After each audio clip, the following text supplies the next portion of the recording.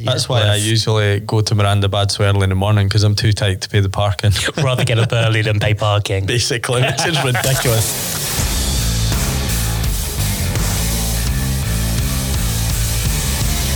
You're listening to Attack the Pod, a podcast with news, views, and how-tos inspired by Amsterdam's biggest, best, and most international triathlon and cycling club. With your hosts, Neil and Matt. Attack the Pod number 8. Here we are, a new year, number 8 already. Technically, the last one was New Year. We just recorded it before. Oh, that's New Year. True. Yeah, this is the first time we've been doing it. It feels like it's been a while though. This time around. So we're the second one of this year. Then this is February's podcast. We're recording this just at the end of January. Well, a lot has changed. Even although nothing has changed, a lot has changed. Well, let's talk about what we're going to talk about in the podcast today. So this is all about testing, which I think is relevant for this time of the year, or for this time of people's training plans. Quite what we're training for at the moment, nobody really knows. But we're going to talk a little bit about testing, and I'm going to give my experience. I recently done a test which was horrific, but we'll talk more about that. We'll cover some news and some reviews that's going on in what seems to be a very small triathlon world at the moment. Yeah. Then we'll talk more about testing, and then that'll be us. We don't have a guest with us because we thought we had enough to say without having anyone else come on with us. And also, we're technically not allowed another person in the room. Which actually is exactly why we've done it. So on that note, we'll get started.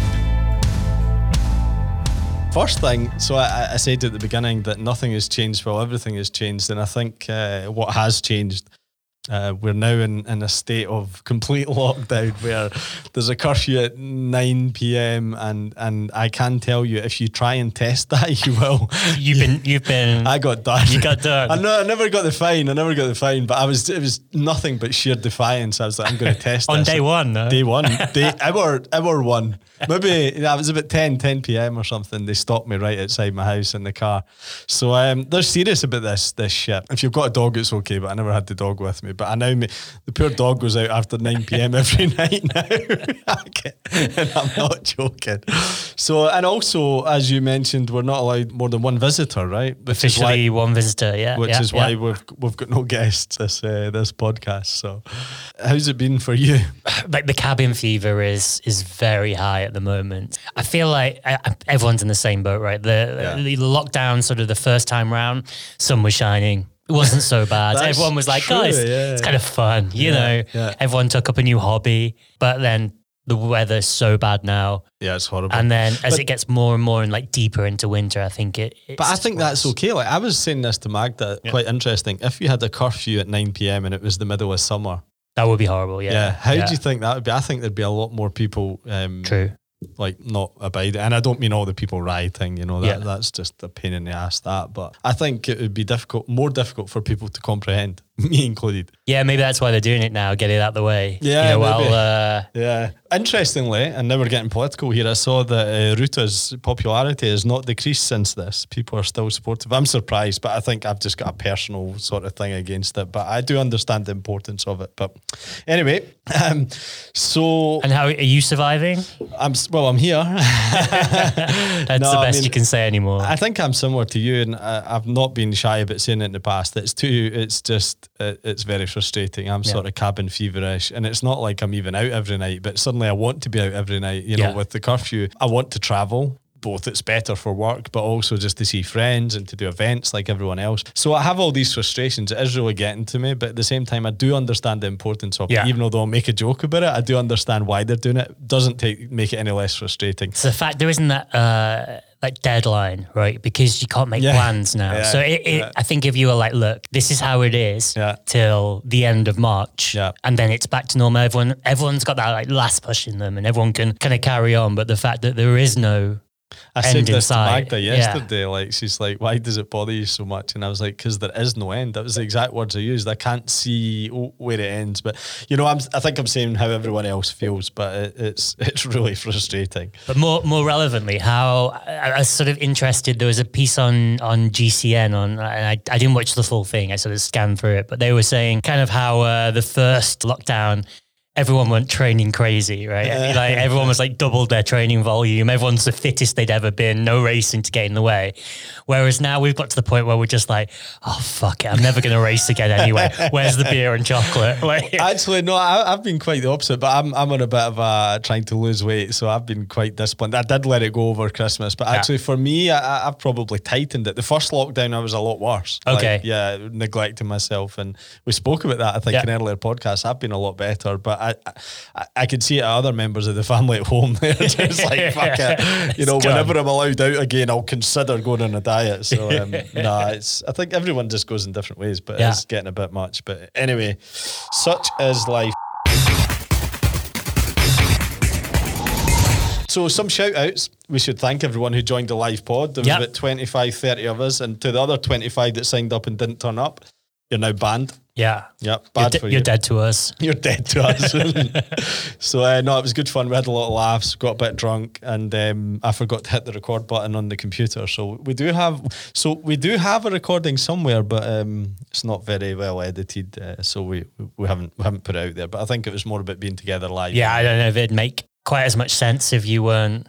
Yeah, you weren't there. It might just uttering the ramblings of a couple of drunken people. And there was some highlights. I think Paula redeemed herself with the transition. Yes, her live transition. Yeah, so no more mention of Paula's bad transition. Yeah.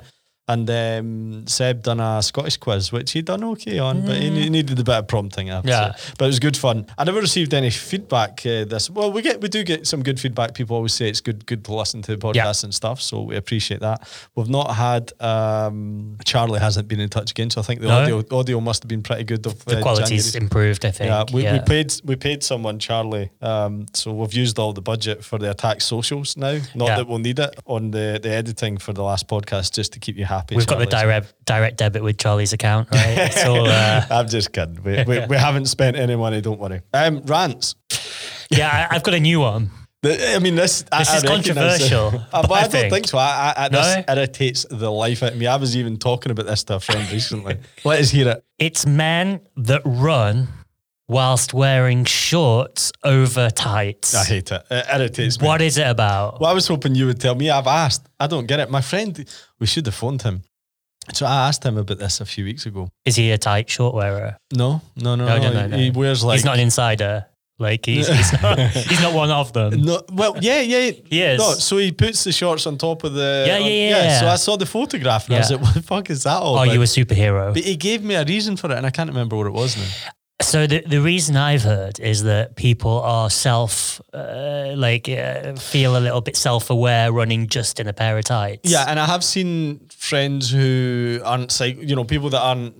I'm going to call us seasoned athletes here, but you know what I mean? I have seen people do that and I get it, but he gave me a reason for it. I think it was I might be wrong and I'll confirm this, but Kenny, if you're listening, you can let us know.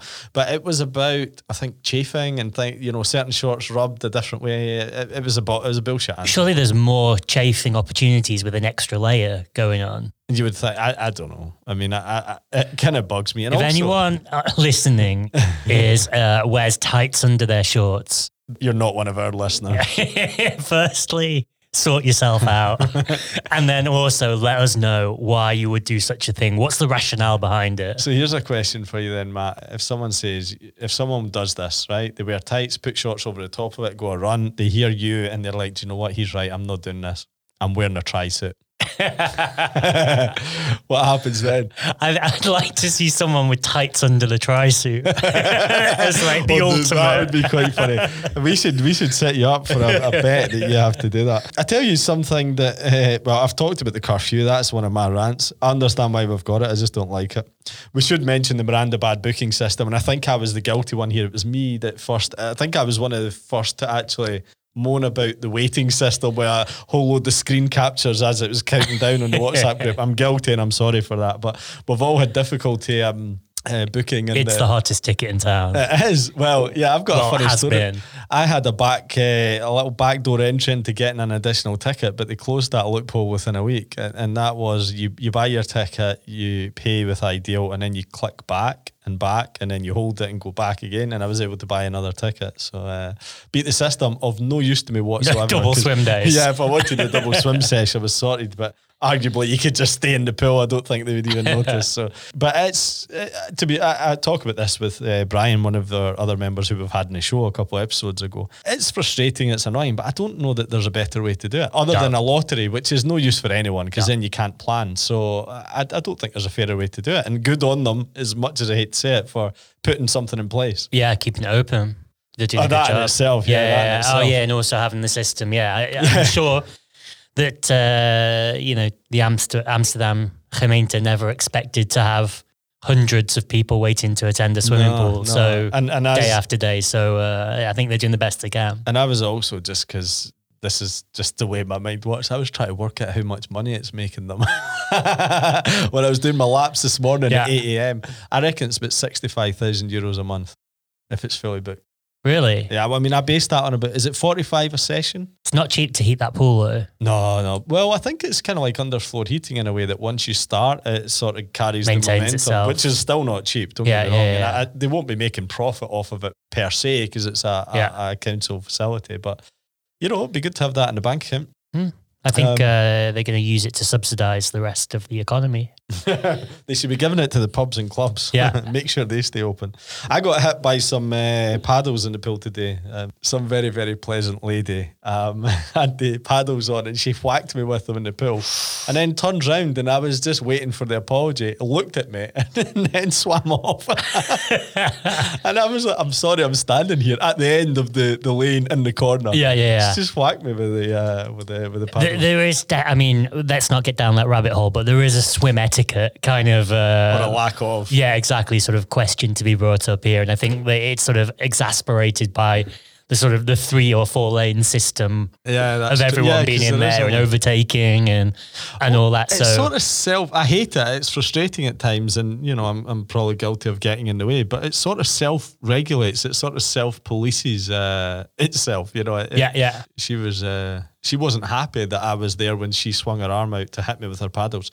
She was standing still. She was talking to her friend, and she was just kind of using her hands, and then hit me, and then turned round to see what she hit, and. Yeah. I get a little exasperated with people doing breaststroke or kick in the fast lane. Or even in the front crawl lane, because there's 2 lanes, isn't there? Yeah, that does annoy me though. Yeah. Or this stupid thing where they do backstroke with both arms. I don't even know what that stroke is. Like a double arm backstroke. Yeah, what is it? Is that even a stroke? So it's got different names everywhere, but in the UK we used to call it Old English backstroke. Is that because it's old people doing it, or is it actually because it's like? I think it used to be a thing, but I use it as a cool down. Yeah, but I think you'd get away with it when you're about 85 and you're going about, very, very slow. And some of the oldies there as well. I can't tell if they're drowning or they're doing the stroke. Like it's kind of hard to tell the difference sometimes. Anyway, right, enough of the rants because I'm feeling very negative here. And, we could just do a rant show. We could probably get someone on for that. Maybe we could help us. I don't know.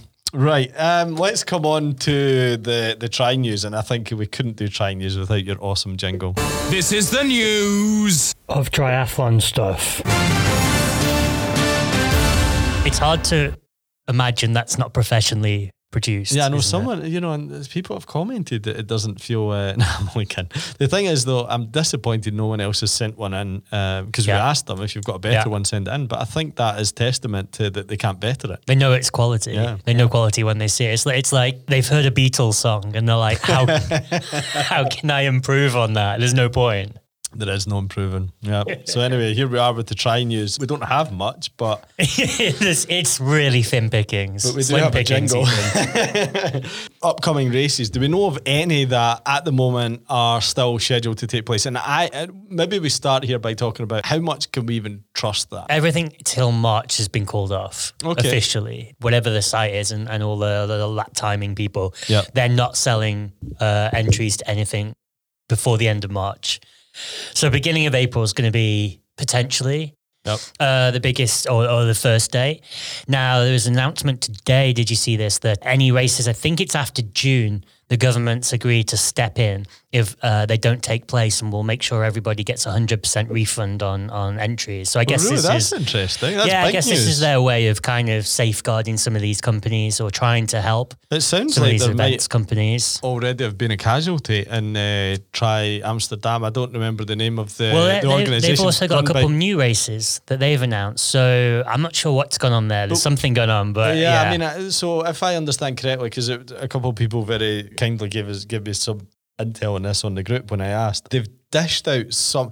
Firstly, what's the name of the organisation? Try Hard. It's Try Hard, right? Yeah. So they divvied them up. They sort of gave some away, kept the core ones. So I think they kept the Boss Ban, or is it the and they've kept a few. Alderkirk, I think. And I was kind of wondering, is the people that they've given them away to, which is the Dutch? Well, it's called the Dutch Triathlon Series, but essentially it's another race organizer out of Almere. And I was wondering if it's a sort of lifeline, like if they sold it or something. That's what I kind of thought it was, to keep those races alive. But then one of the races they gave, which was the Down Triathlon in Amsterdam, in Almere, they've just repackaged that and then sent it back to Try Hard. So they've given it a new name. Now it's a Try Hard race again. So Try Hard announced that, and another race in Hausa. There's a couple of races now. So there does seem to be, I don't know whether there was a sort of separation of sort of politically internally, different people who were involved have gone different directions, or they just, it was just what was best for each of them to take these races or to take on these races. But some to and fro in there. But I mean, what it means is there are some more races potentially, especially as you get to kind of June, July. There's a bunch more sprints and ollies, which is good because that seems to be the more likely scenario for racing, whatever format it might take. And I think anything before sort of April, May, you're taking a chance. But given that some of these races are especially short stuff, maybe €40, €45, to my mind, it's maybe worth a punt. Yeah, I'm just going to take a punt. And if I get something back, great. Yeah. If not, you don't. But just worth looking at, because I started planning a few of my races today and booking those races. And they are actually, despite the uncertainty, there's still obviously an appetite. So they are selling pretty well. Yeah. So I'd just say that don't wait round to June thinking you can jump in a race in June or July. What did you go for? These are local ones in the country. Yeah, so I've got sort of the bigger races were already planned because they were deferred from last year, so I didn't have a choice about those. Yeah. And then just a couple of local sprints and Olympics, just to just some C races to sort of get the legs working and practice going fast. So I can't remember which ones I've gone for, but I just went through and seen which ones fit the agenda and jumped in there. But I did notice that they're starting to get.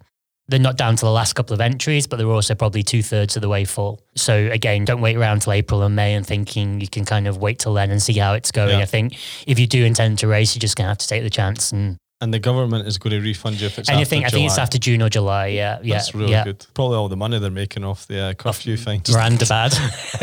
Mirandabad and the curfew fines. Yeah. 3,500 fines were given out on the first night. So what's that? Is that 350 odd grand if it were $100 each? Yeah, not bad. Good for the Treasury, which is probably going to struggle soon. So more swimming pools are open. So we had a long chat about Mirandabad, but what else has been happening? Yeah, there are different options now.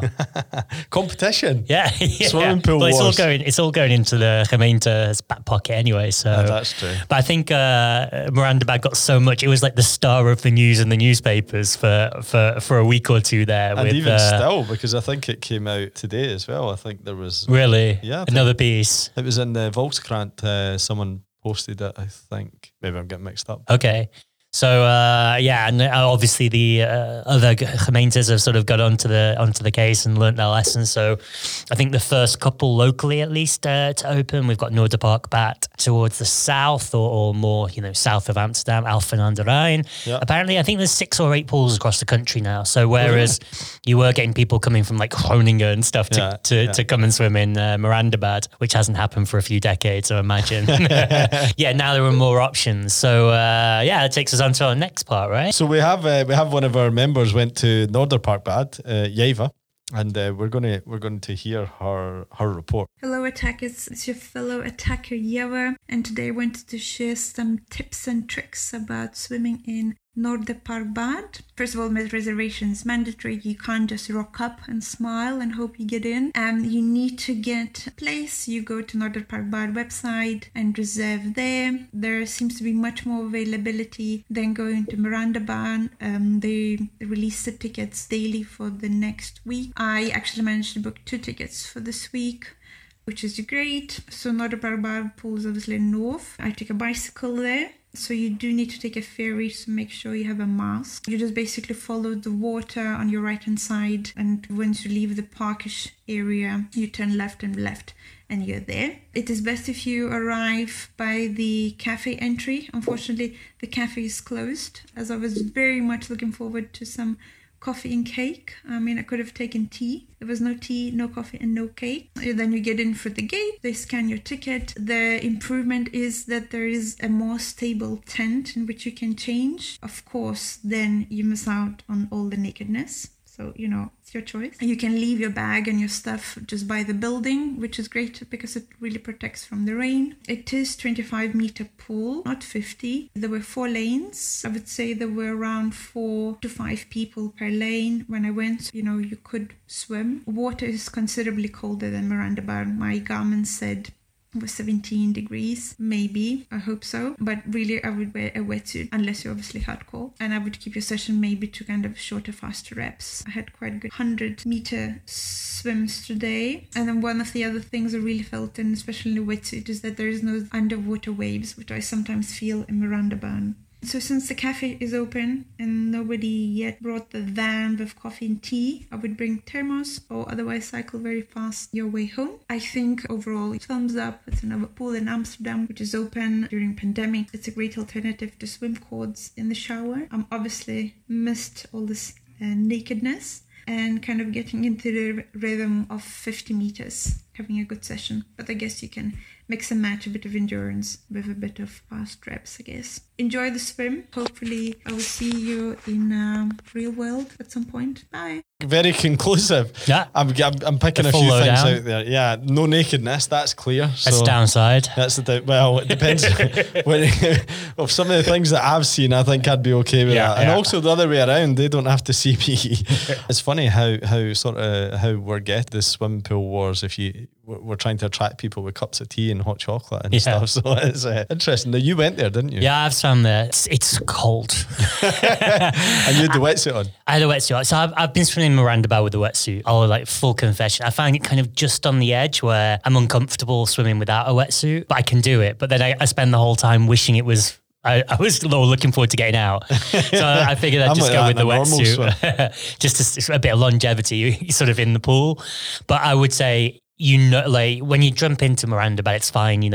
You're under the water. It's good when you're swimming. When you jump in at Norder Park Bad, there's that initial kind of shock. I'd liken it to maybe sort of like a spring or autumn outdoor swim kind of thing. Yeah. Once you get into it and you've got the wetsuit on, I found it fine. Within 10 minutes, I was good. I noticed that by sort of 20 minutes in, probably everyone that wasn't wearing a wetsuit had gotten out. Yeah, so I think it is really on the edge there. What is the official temperature? Oh, 17 did that's what Yeva said. Yeah. But it might be warming up over time. I don't know. That's the sort of negative. What I did like, it was a bit quieter. It's a much more modern pool. I felt like I got a better session in all told there swimming. So I preferred the 25 metre myself, actually. Yeah, also because of Mirandabad not having, it's just a big wash. It's a bit of a lake. Does it have a shallow end, the Norder Park Bad? Like a proper shallow end? Because I'm really short. And even at the shallow end at Mirandabad, I'm bobbing along like trying to get a rest. Trying to avoid the paddles. Yeah, but you don't want to have your arms out the pool because it's so cold. So that's good. So the other thing is I booked a swim for next week today, and there was swims for 6 days time, so it's definitely a little bit less competitive than Mirandabad. So I might have to book it because I had signed in 20 to 10 or something to get my Mirandabad ticket, and as I always got distracted, and then 10 past 10 it shows that I'm in. I click the button and it says you've timed out. So I think there's a bit more. To go back to Norder Park, but there's a bit more. An advantage of you, because I drive to both. An advantage there is it's free parking in Norder Park. Good. So there's that's why I usually go to Mirandabad Bad so early in the morning because I'm too tight to pay the parking. Rather get up early than pay parking. Basically, which is ridiculous because when I get up early, I'm absolutely raging. Anyway, that's good. And then we have another pool which a member's been visiting, which is Alphen aan den Rijn. Let's hear what Mehdi had to say about this. Hi, Matt. Thanks to you and Neil for all the effort that you guys make to deliver outstanding podcasts for all of us. Regarding the swimming experience in Alphen, and it was actually quite a pleasant experience. So first of all, it's just a 20-minute door-to-door to Alphen and back. And I know Alphen aan den Rijn from cycling, as it's part of my usual route in the Groen Hart area or region. So quite popular fit spots around Alphen. First of all, very pleased with the booking system. Managed to book few slots, and they started basically with 3 slots in the morning and 3 slots in the evening. And as we speak, they just open up the rest of the hours. And actually, almost every day this week, there are still available slots from 10 to 3 p.m. It costs more the same as Mirandabad, about €6. And when I went on Sunday, I was pleased with the water temperature. It was heated, I think, up to 21 degrees, and that it's a 25-meter pool. Now, I was swimming in Mirandabad, of course, that is a 50-meter pool. This is basically what I realized I was slower on 50-meter pool. So when I jumped into a 25-meter pool, basically I got a bit faster, which was good for the motivation and for the brain. So I embraced that. It's a bit crowded. They're allowed for 30 people. The other pleasant gesture that they do is at the end when you leave, you get a cup of coffee or tea or hot chocolate for free. You use it also to warm your hands from the cold, and then you pick up the car and off you go. So yeah, very pleased. I'm waiting for the next slots for the upcoming week, and I think I can maintain my 2 to 3 sessions per week and wait until the lockdown starts to ease a bit for all of us. Other than that, what I do also to try to mitigate the fact that I don't swim is that one of the coaches I know here in South Holland, in Worschoten, Paul van Brink, he basically was kind enough to lend me his Vasa trainer. I'm training indoor in order to keep the muscle memory and also fix some of the elements of the technique. So that's helped me a little bit to limit the fitness loss in swimming. That's all from me. So thanks a lot again. So if you're wondering what Mehdi was mentioning there with the Vasa trainer, essentially a kind of, how do you describe it? Almost like a rowing machine, which is swim specific. So you lie horizontally, have a set of paddles, so but you're kind of pushing against that. You're generating force against like a flywheel almost as well. Have you used them before? I haven't. No. They're really expensive. They're really, yeah. I'd be curious to know how effective it is. I think for muscle activation, they're supposed to be really good. What's that to the layman? Like to learning sort of some of the key positions and also building strength through some of like the what would be a weaker thing. So you can, if you think about, you can slow your stroke down essentially and work at like strengthening parts, in a way that you can't really do in the pool quite so easily, or you can't do quite as isolated. But it's often used as an alternative or like a supplement to swimming rather than. Do you need to do it in your swim shorts? It's optional, if you like. I want to do it in a tri-suit. And how much are you talking for one of them? A couple of thousand, I think. So imagine right now if you had, oh no, you can't. I was going to say, well, if you had like a room, like a gym full of these, but you can't even go to a gym. I was thinking you'd go to a winner. Yeah. Yeah. Oh gosh. Oh well. No, but that sounds quite good. Maybe we should ask him for future how Get effective they are. Like, post a video, I think. Mehdi, our challenge to you, video on the attack group. Video on the Vasa. Video on the Vasa. Yeah. Vasa vid. Okay, thanks, Mehdi. And you get a Chocomel. I'm almost tempted, if the rules allow, I should say, to go to that swimming pool just for a jolly. Just for a drive. It sounds nice. Sounds lovely. Got a ticket and they'll be like, aren't you getting changed? Like, no, I'm just having a sit in the chocolate milk, to be honest. That's the real reason I want to go. Right, you found an article about the Brownlees, about Alistair Brownlee, is that right? So I thought this was just interesting because there's no other sort of triathlon stuff to talk about at the moment. But I think it's always good when you hear about the Brownlees. They're quite exactly. But on the back of the whole Breaking 2, the 2-hour marathon, this is the Ironman equivalent. So 2 women, Lucy Charles Barkley and Nicola Spirit, and 2 men, one being Ali Brownlee and the other Blumenthal, the Norwegian athlete. And they are so next year, they are attempting to go for the women. The Ironman world record is 8:18, I think. And they're going to attempt to go under 8 hours. For the men's Ironman world record is 7:35. And these two are going to attempt to go sub 7. Brownlee's one of them. And Blumenthal. Yeah. But he's not an Ironman. He's done half distance, so I guess this is the idea of bringing the speed and seeing if they can build up to that. But this isn't virtual. They're going to do this out on the road. This is going to be out on the road. This is a real triathlon, but it's going to be done in a very similar way to the breaking too. So they're going to be using tools and techniques which aren't legal in a normal Ironman race. So they're saying from a swim perspective, they'll obviously have pacemakers in the water, and also they're going to be using extra buoyant neoprene in the wetsuits. The bike, the obvious one where there's a lot of speed, is drafting. So having pacemakers there and being able to draft on the bike. So it's about seeing how humanly possible it is. How fast it's humanly possible to get through an Ironman, I guess. But even so, I mean, that is sub 7, crazy, isn't it? Something to aim for, Matt. Let's come on to testing, or bike testing specifically, because I've been doing a bit of that. You do a lot of it, and it's quite relevant. I think a lot of us are on the trainers just now, and hopefully you'll be doing run testing in the future anyway. So why test? I think is I think it's the important one to start with. Well, let me do it from my point of view, because I asked you this question. We'll come on to some of the specialised testing that you do, but what do I get out of it? I'm not a pro, so maybe you can work that into the answer. Yeah, sure. Well, I think from a broader perspective, why do you need to test on the bike at all? I guess there's 3 things here. One's to know you're getting faster, right? If you test multiple times, you can see progress. That's important. Yeah. And especially at a time when you're not racing very much, how do we see progress? The second part of that is essentially to learn at what intensities you should be training. And that's the really key thing. I think that's why most people are doing some form of testing on the bike. And these intensities are so that you don't overdo it and so you don't underdo it, so you get the most out of training, basically. Exactly. And because you don't just go out and ride your bike, and looking at things like intervals or long rides, how hard should you be going to get them right? And that helps you get those thresholds. And it helps you improve. Ultimately, you're going to get faster by doing that. Yeah. And thirdly, and then maybe this is slightly more advanced from that, how hard you can go in a race. Because if you know those limits, if you know where all those things lie and you've got a way to measure them, then you can get closer to in the race. So that's sort of why. And then so there's various different types of testing you can do for the bike specifically. And what's the most common? Most common. Actually, I'll tell you what, we're going to come on to that. Yeah, okay. But let's go in there. We do have a question while you're talking about zones or intensities, thresholds. Jose had asked, how do you set up your zone 2, for example? Because everyone has a different way of doing it. There was a bit of a chat on this in the Attack WhatsApp group. Yeah. How would you go about that? Again, it depends whether we're looking at kind of heart rate based.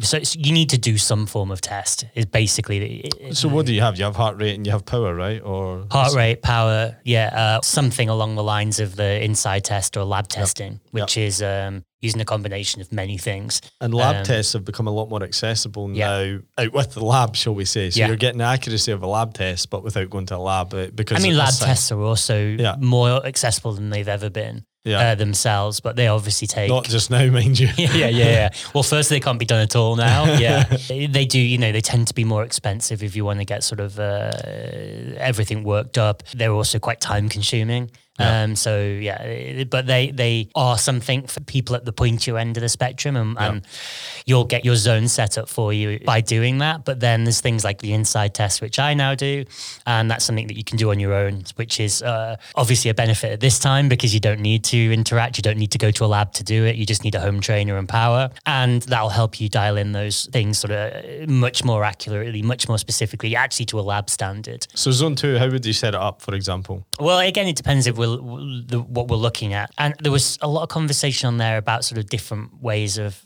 defining zone 2 or high zone 2, low zone 2, all these different things. What's really important for this and important for all testing is zone 2 isn't a goal, right? The winner in a race isn't the best person at doing zone 2, right?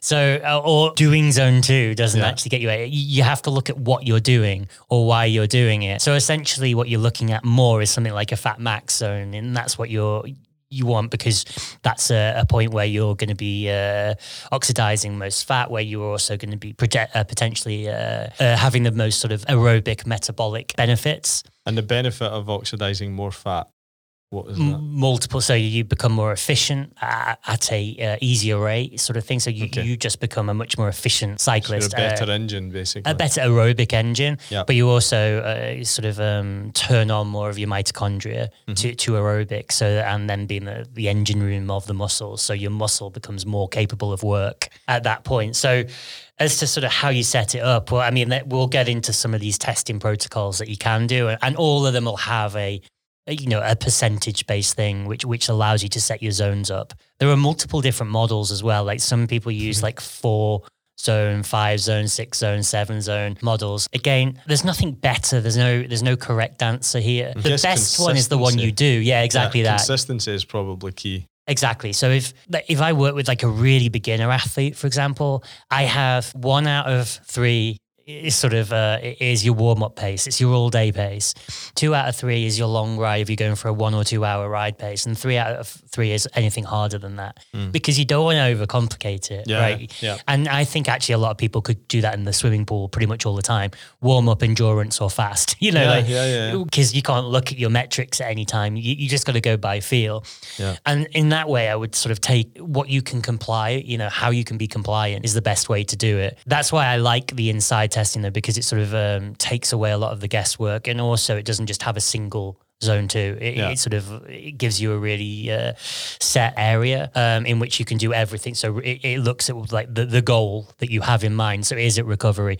Is it fat max? Is it long endurance? Is it tempo? So it's looking at the type of training that you're going to do, which obviously you saw when you did the test, and we went through the results there. And it's looking at the goal and the objective instead of sort of retroactively applying something just because it's zone 2. So we hear a lot of abbreviations, we hear a lot of terms, we hear about FTP, we hear about anaerobic threshold. What are these and why are they important for an athlete or for us as amateurs? Yeah, so when that previous question, when we're saying how do you get your zone 2, essentially, take all the models aside, all those things, you need to set a benchmark, or you need to set a benchline, or that sort of thing that everything else comes off. And so that's where FTP or anaerobic threshold comes in. And what is FTP? Functional threshold power. Right. And then so it's a power reading. It's a power reading, but you could also do, so at a simpler level, you could do, maybe we start there. The easiest bike session you could do something like 10 times 2 minutes all out.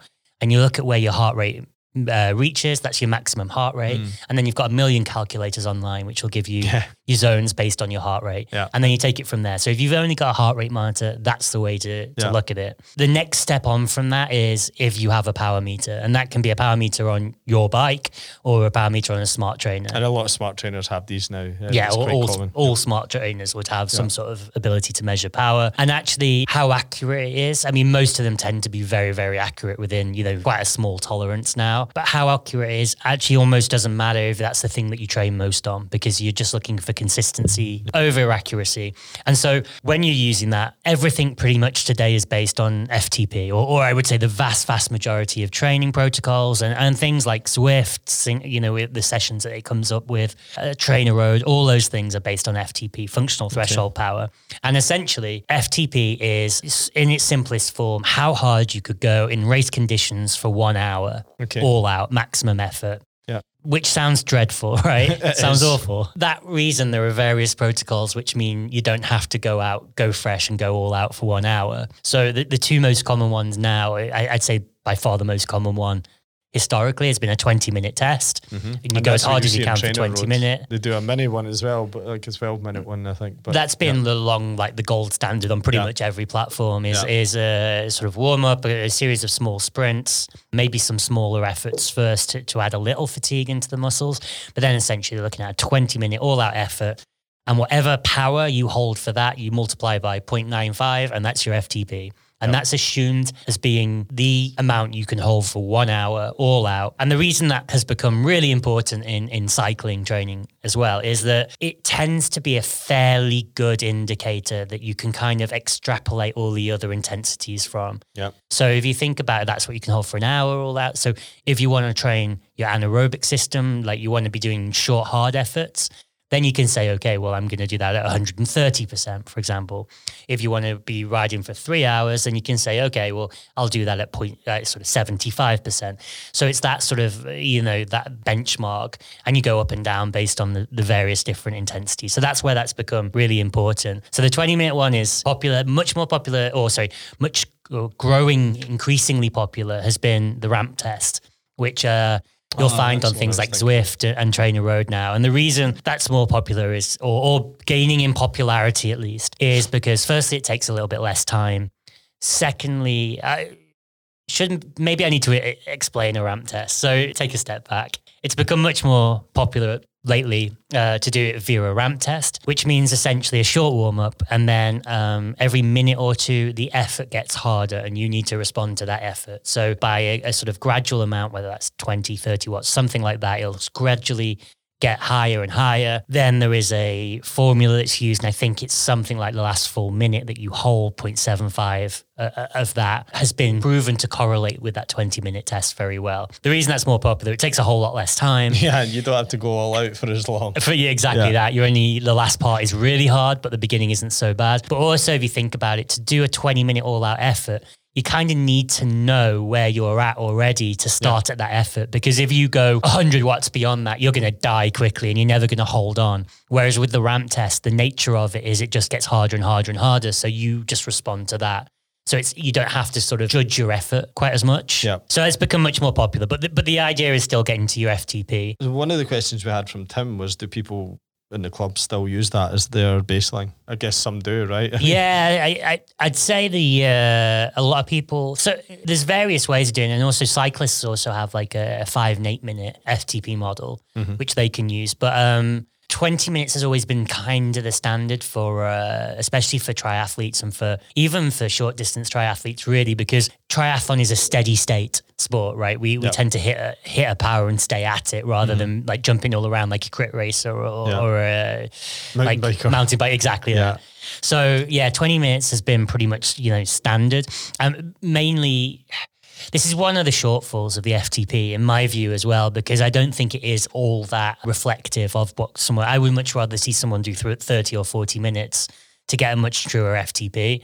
But it's a horrible thing to ask anyone to do, and it's it's going to be the hardest session in your week as well. So you have to build your week around that kind of session. But answering Tim's question, most people would use the 20 minutes or the ramp test, but I would also take with a pinch of salt how that actually comes out at the end. And the goal of the FTP, even we call it this 1 hour effort, is it's meant to be, an FTP isn't a scientific term, essentially. It's just been this correlation, whereas the scientific term... It's the closest you get to science when you just have home setup, right? Yeah, but by that I mean it's not something which is sort of physiologically measurable within the body. Ah, right, okay. So what you're actually looking for, and what is the scientific term, the really sort of provable thing which is measurable in the body, is an anaerobic threshold. Yeah. And that is the intensity that you can hold where you produce the same amount of lactate as you combust. And that is sort of at the gold standard of setting your zones. You would use anaerobic threshold over FTP. We had a question from Mehdi as well about using different techniques to come up with your zones. And he was asking more about math, but I sort of thought it's interesting to retrospectively put this against FTP. With the inside test, what I tend to see is everybody's FTP reports at least 5% higher than their true anaerobic threshold. The reason for that, I think, is the FTP tends to report high. I think very few people could actually hold that power for the full hour if they needed to. We should test it. Get someone to test it. Yeah. But there's also an assumption, if you think about it, like just because you can hold, let's say you hold 200 watts for 20 minutes, then we do the 0.95, so that comes out 190 watts. That gives you your FTP. There's an assumption that you're just as strong over 20 minutes as you are over an hour. Well, that's 3 times longer. Yeah, it doesn't seem right. And so, or even the ramp test, it's quite a short thing. So actually, if you do a lot of ramp tests, you'll get better at doing ramp tests. That doesn't make you a better, stronger cyclist. And also, let's extrapolate that out over an Ironman. We do a figure like 0.75 times your FTP as your Ironman. Gives you a guide as to what power you should hold for an Ironman. Half Ironman being 0.85. That's sort of there. But how you maintain power over 20 minutes is, and the muscles you recruit and the energy systems you recruit can be very different from over 2.5, 3, 4, 5 hours. But could that not be said of any test? To a degree, yeah, but that's why we're looking for a degree or a testing which goes a lot further than that, and that actually is extrapolating those curves rather than sort of straight line performance metrics. So and on that note, that brings us to inside testing, which is spelled INSCYD. That's right, and it's just inside. That's how you pronounce it. Inside. I'd done this test, and I think maybe I can, before we talk about what it is, I can tell you about it from my perspective. And it was so maybe you can tell us what it was. Like, what did I have you do? It was pretty horrible. So it was over 2 days or 3 days, because you can do it over 3 days maximum, which I ended up doing because I'd got one of the protocols wrong. But so there's 4 efforts, shall we say, individually, different sessions. Well, can be different sessions. So I done 20 seconds all out. So I have to start, everything comes with a warm up and some ramp up efforts and stuff.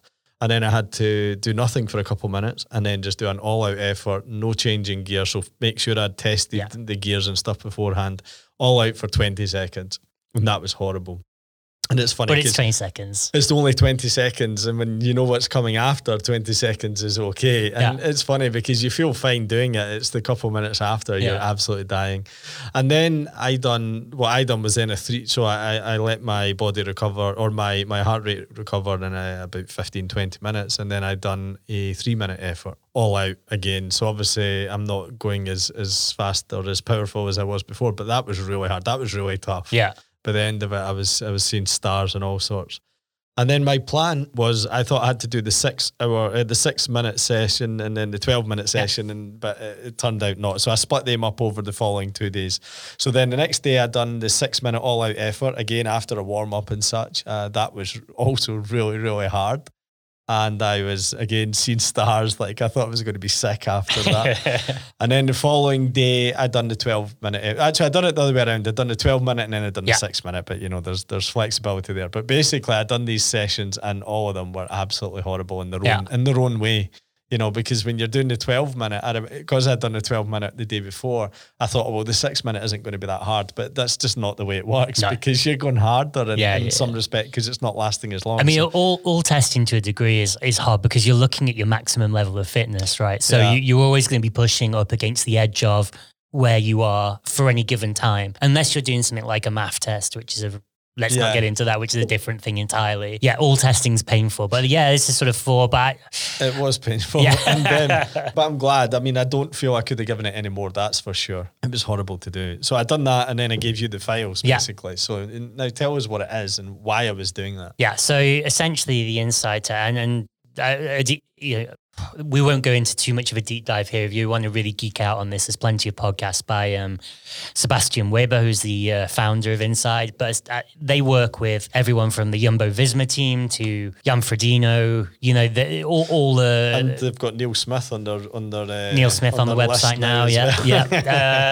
But they've spent years working with like the very best athletes, and what they found, they came up with a protocol which shorthanded or got around a lot of the big lab testing, which could take days, but brought it into a much smaller, easier to do lab test initially. And you're measuring lactate in the blood whilst doing this. And then whilst doing this, they were correlating all of these results and looking at all the patterns, and basically found a protocol which doesn't involve taking blood lactate. Yeah, I was going to say, I never done that. You never told me to. Which doesn't involve gaseous exchange in a lab or anything like that. And just involves these 4 efforts, but you get essentially a lot of the vast majority of the same information that they used to get from lab testing. And this has become so accurate and so well defined now that also like a lot of these big teams and a lot of the big cycling teams are using this protocol, because it's something that they find they're able to repeat much more often. If you're in a training camp somewhere, you don't necessarily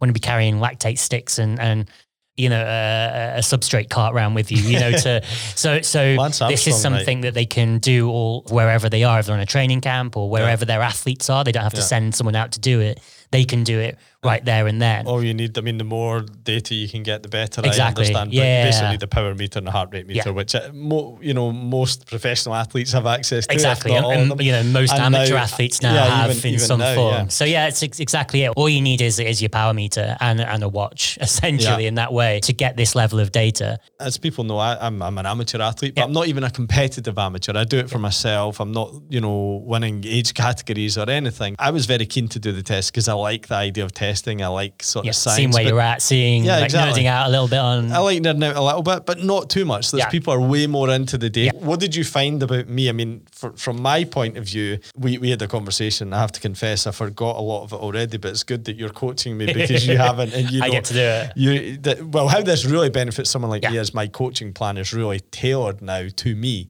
Exactly. And, I've noticed in the last week how my efforts have been changing. how my sessions have been changed by you. So for someone like me, what do they get out of it? For everyone, almost the benefits are the same in some ways, in that you spend however much time you spend training, and that could be 2 hours on the bike or 10 hours on the bike a week, right? You want to maximize that time. If you are a pro cyclist who can spend 40 hours a week on a bike, you probably almost need this less than someone who can spend 4 hours a week on a bike, because the chances are if you're spending 40 hours a week, that you're going to hit all your zones. You are going to get fitter by doing these things. Whereas what we get from you, and we've gone through this, and maybe we'll touch on a couple of the elements here, but we get a really specific kind of metabolic fingerprint of what you look like as a cyclist. So where your strengths are, where your weaknesses are. We get your VO2, your true VO2 max, not just a Garmin sort of guesswork at it because you've done a session here and there.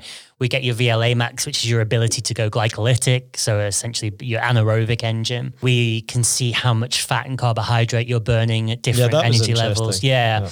And then we also get a lactate curve to see how you use and how you you produce and combust lactate. And where does that become, that last one you spoke about, because we spoke a lot about that when you were giving me the sort of debrief of the test. That becomes useful for you as a coach and me as a trained athlete, because you can then set up my intervals to know how to get the best out of my body, right? So your typical training plan, whether this is something that comes from a magazine or can even be something that comes, frankly, from a coach, because without this level of insight into what you're doing, you set up a program which is going to touch on all elements of fitness, let's say. So that's going to go long, easy, foundational aerobic. We're then going to do some tempo style, whether that's sweet spot work, some tempo efforts, maybe some big gear stuff here and there. Then we're going to progress to some harder intervals, some VO2 max. You get population level intervals, if you want to call it that. So we're going to say, okay, well, for most people, VO2 max means about 120% of, or between 105 and 120% of their FTP.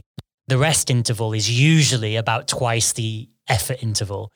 Whereas with you, we can actually see exactly how much lactate you're accumulating. So we can say, well, actually, if the effort is 105%, you only need 1 to 1.5 recovery.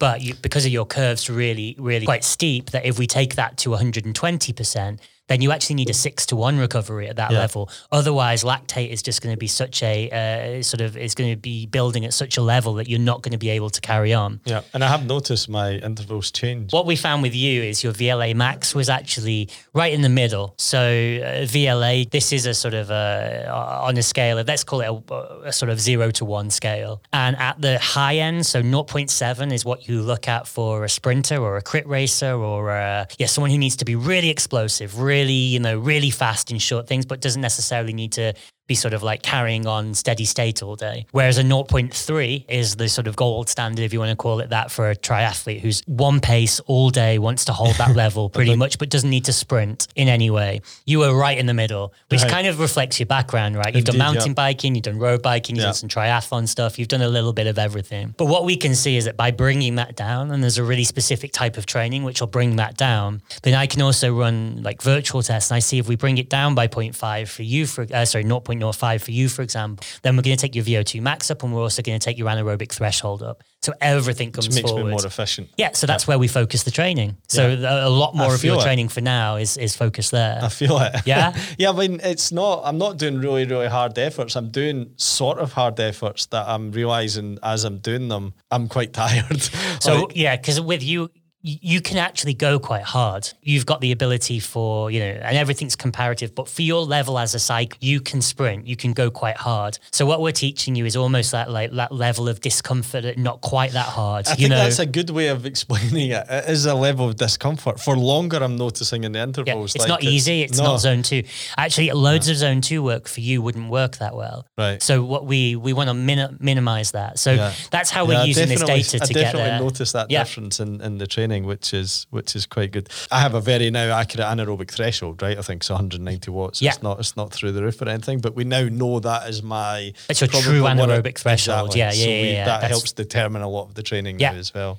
And then so what we get at the end of all this, actually maybe I'll touch on one thing before that. We also know exactly if you're riding at 140 watts, we know exactly how much fat you're using, how much carbohydrate you're using. So I can fuel more efficiently as well. So you can fuel more efficiently. And the fat max, which is the area where you're burning most fat, where you're oxidizing most fat, is also useful along with your anaerobic threshold for starting to create the zones. And ultimately, the end result here is you get a set of multiple, I think there's about 9 zones in the end that we create, but these are super specific zones. So we don't just go for zone 2 kind of catch-all, everything easy.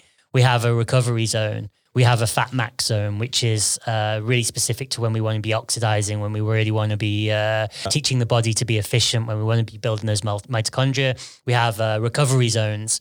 We have tempo, and then we know exactly your VO2, and it's not just a rough finger in the air, 105% sort of. That's the output here as well, so that you just get to be much more specific with any training that you're doing. So if you've got an existing plan, you can retrospectively apply these to that. Which is what we've done essentially. Yeah. Well, for you now, we're actually altering it up because we're saying actually you can get way more benefit from a different. This would be a different approach to the standard kind of cookie cutter bike training, where you'd be doing a lot of base work at this time of year. There's probably not that much point of overdoing that for you. Whereas we're going to take that intensity up a little bit, but you're not also doing the really spiky end intensity either. So, I like it. I mean, it's quite exciting as well because, my training has changed a bit. I don't want to say it's harder. It is harder, but it feels more prolonged for some reason, but not anything like the test. So no, I'm really keen to see it. And I think the idea is that I'll test myself again, maybe in July or August. So we want to hopefully see things go the right direction. So I think the best thing about this is like we test again, then you get that sort of progression, and you can see how everything's changed. Yeah. And also it's like it's the big picture, right? So if we change one thing here, how did that affect everything else? That's what you get to see here, rather than standard training is just sort of throwing stuff at a wall. If I do a bunch of intervals, I guess it makes me faster. Yeah, but you could be getting a lot more faster if you're doing it or right. You might actually be blunting something else, which you never know. If you're doing a load of hard interval, it might be great and you might feel like your FTP is building, that you're potentially getting faster, but what you might be doing is pushing down your fat mass. Sacrifice or something else, So there's that. interesting. And then also pre-racing, we can also get really close to saying like, this is exactly how many grams of carbs you're burning per hour. And that's at this something intensity. I'm really looking forward to as well, is about nutrition for longer rides and for racing, because it's something I've been okay with it in the past, but it's good to know exactly what you need. And I think one thing that we discovered, I might be incorrect here, but when we were talking about it, is that my body is needing a little bit more carbs than what is actually possible, we thought, to get in. So you're at the higher end at your race intensity for like a half Ironman, which you've got planned this year, you would be at like the 100, 110 grams and that's of really carbs. difficult to get that in your body. It's possible, but ideally we'd want to bring it a bit lower, or you need to practice getting 110 grams of carbs into the body. So, which is possible too, but at least you know that now. And so you've got that 6-7 months ahead of schedule to start practicing. I think that's going to be really interesting. Yeah. Interesting stuff. And the good news, I think, about this test is it is pretty much accessible to anyone who wants it in the club to come. Anyone that's got a power meter or a smart trainer can do it, and just drop me a line. And so by the time this comes out, we'll be a week or so away from doing the same test for running as well. So we'll get all the same data. We can see exactly But what it very meant. different way of using the results. So although I've done one test, I spoke to you about this, I'm quite keen to do the other test as well. That will change my run sessions. Everything's sport specific. So you can't kind of apply what you got on the bike to your running, for sure. But you'll get a very similar sort of set of results in terms of you'll see the metabolic sort of thumbprint, if you like, and you will be able to see how efficient you are, or, if we need to do we need to focus more on the high end? Is it efficiency at lower end? And I think it's really interesting. So then you can apply it to you as a person. So my run is a lot weaker than my bike. And so maybe if I'm doing more run sessions, I can make them more efficient. So that's the idea, really, especially for amateur triathletes, is you've only got this much time. Wouldn't you prefer to be working on the thing which is going to really move the needle rather than doing a little bit of everything, which probably will move it a little bit, but move it more, yeah. The only thing is I'm not sure I want to do the test because it's the same protocol, isn't it? Protocol, yeah. But I mean, I would say to those that are thinking about it, I mean, I'm not a competitive amateur athlete and I found it really useful. I'm liking how it's adapted my training. I like the science behind it, even though I don't know the full detail. I haven't absorbed the full details yet, but luckily I have a coach, which is you, who's helping who does my plan. So I would say for anyone that's thinking about it, just do it. And it's painful, but it's quite good fun as well. And you get a good workout in for those 3 days. I mean, basically it's your hard workout or 2 days of hard workout. I've done it over the weekend, and I've done it over 3 days just because I messed up with the last 2 protocols and stuff. But you can do it over 2 days. And 2 or 3 days is fine, yeah. So get in touch with you. Yeah, I've also heard from other people just that we've run it for. That it's just, sometimes it can feel like you kind of just throwing mud at a wall when you're training. They've actually felt it's brought a bit more motivation back to them because they're like, I get what I'm doing this for now. I can see where I'm focusing. So I think even just that, like that sort of, even if it doesn't change your training massively, just that sort of verification that you're on the right path and this is the right thing. Yeah, it can help. Well, I'm enjoying it. So I think I'm doing a lot of sweet spot training. That's a sweet spot for you, which is painful. 2 hour turbo sessions, it's not cool. Okay, so I think that's all we're going to do for testing at the moment. Hopefully that gives people an insight. There's obviously a lot more we can talk about. Hopefully we'll be able to talk about the run testing at some point for and if anyone's any questions, fire away or put them into the WhatsApp group. I'm sure people will have opinions. Yeah, we like that. I'm one of the worst. In your training plan. Brilliant. So it's not quite as good as yours, but I think it is. Don't do yourself down. So for anyone that's came off of a new year and they haven't done any testing and anything, they're going to do a couple of triathlons hopefully this year. Where should they be now? Where should they be in their training? So just the average sessions. So we're assuming you haven't done the test where we can get really specific on this. Kind of where we were at last month. So endurance. So keep going with the endurance miles. Make it really easy. Err on the side of easier than hard. Okay. And then start to add some intensity. Intensity can take the form of like some hill reps, some short tempo efforts. Don't make them all out sprint sessions, but just add some short intervals, 30 seconds to 1 minute of slightly harder efforts. So you feel the effort. So for swims, I'll give an example. I was doing like 4 times 25 hard, 4 times 50 easy pull, 4 times 100 easy swim, and then repeated that a couple of times. On the bike, it might just be a long ride whip, but you add a 10-second, 20-second sprint, sort of in there every half hour or something. And if you're not going out on the road, because there's a lot of talk about the roads being slippy. Yeah, that's true. Yeah, same sort of thing though, like an endurance ride, but maybe every 10 seconds to a 30-second sort of, not an all-out max sprint, but just a solid, harder effort to get it firing. Similar on the run. I like to use a little bit of an incline for that effort now, so if you can find a bridge, 20, 30 seconds, and just gets a bit more strength and power in there as well, as sort of adds to the pain. Yeah. Don't try and dress this up as adds. It's just pure pain. Yeah, but you build a bit of strength while you're also doing that slightly harder stuff as well. But it also makes sure that you're running with pretty good. You have to run uphill with a good form, essentially. I ask this all the time. Can I do a trail run yet? Can I go trail running? Yeah, of course you can. Easy ones can be trail runs always. Nice. Yeah. Okay, well, come to the end. We're trying to keep it short, so I think we've done pretty well this time. Better. It's because these guests, when we've got them in, they just distract us. Anna wants to keep talking all the time. Do you know, Anna, you've been taken off the soundboard, so there'll be no more sounds for you at the moment. So we end on what we're listening to, reading, things like that. Matt, what are you listening to or reading? So nothing sport related. I'm having a bit of a sport hiatus on that side. I'm reading a book called 1, 2, 3, 4, and it's a really cool reimagining of the history of the Beatles, basically. Okay. There's an author called Craig Brown. and he sort of brings all back together sort of diary entries or people's memories, or interviews people who saw them in concert. And it's kind of chronological, but it sort of pulls all these different disparate things in to make their story. So it's pretty cool. I really recommend it. I'm reading Obama's book.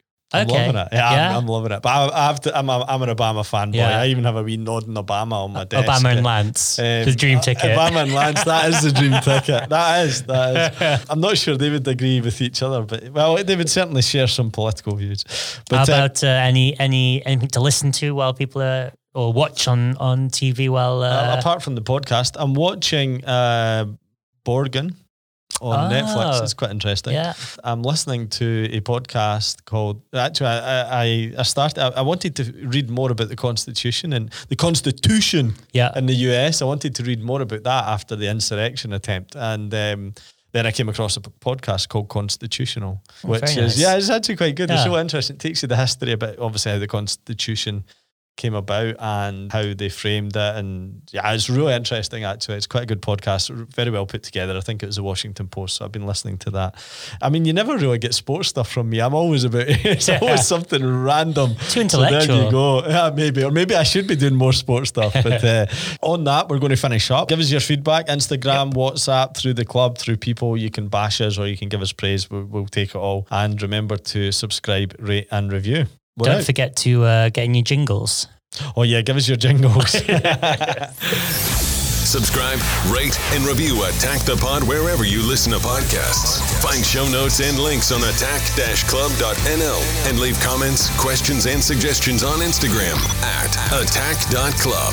Happy training and racing.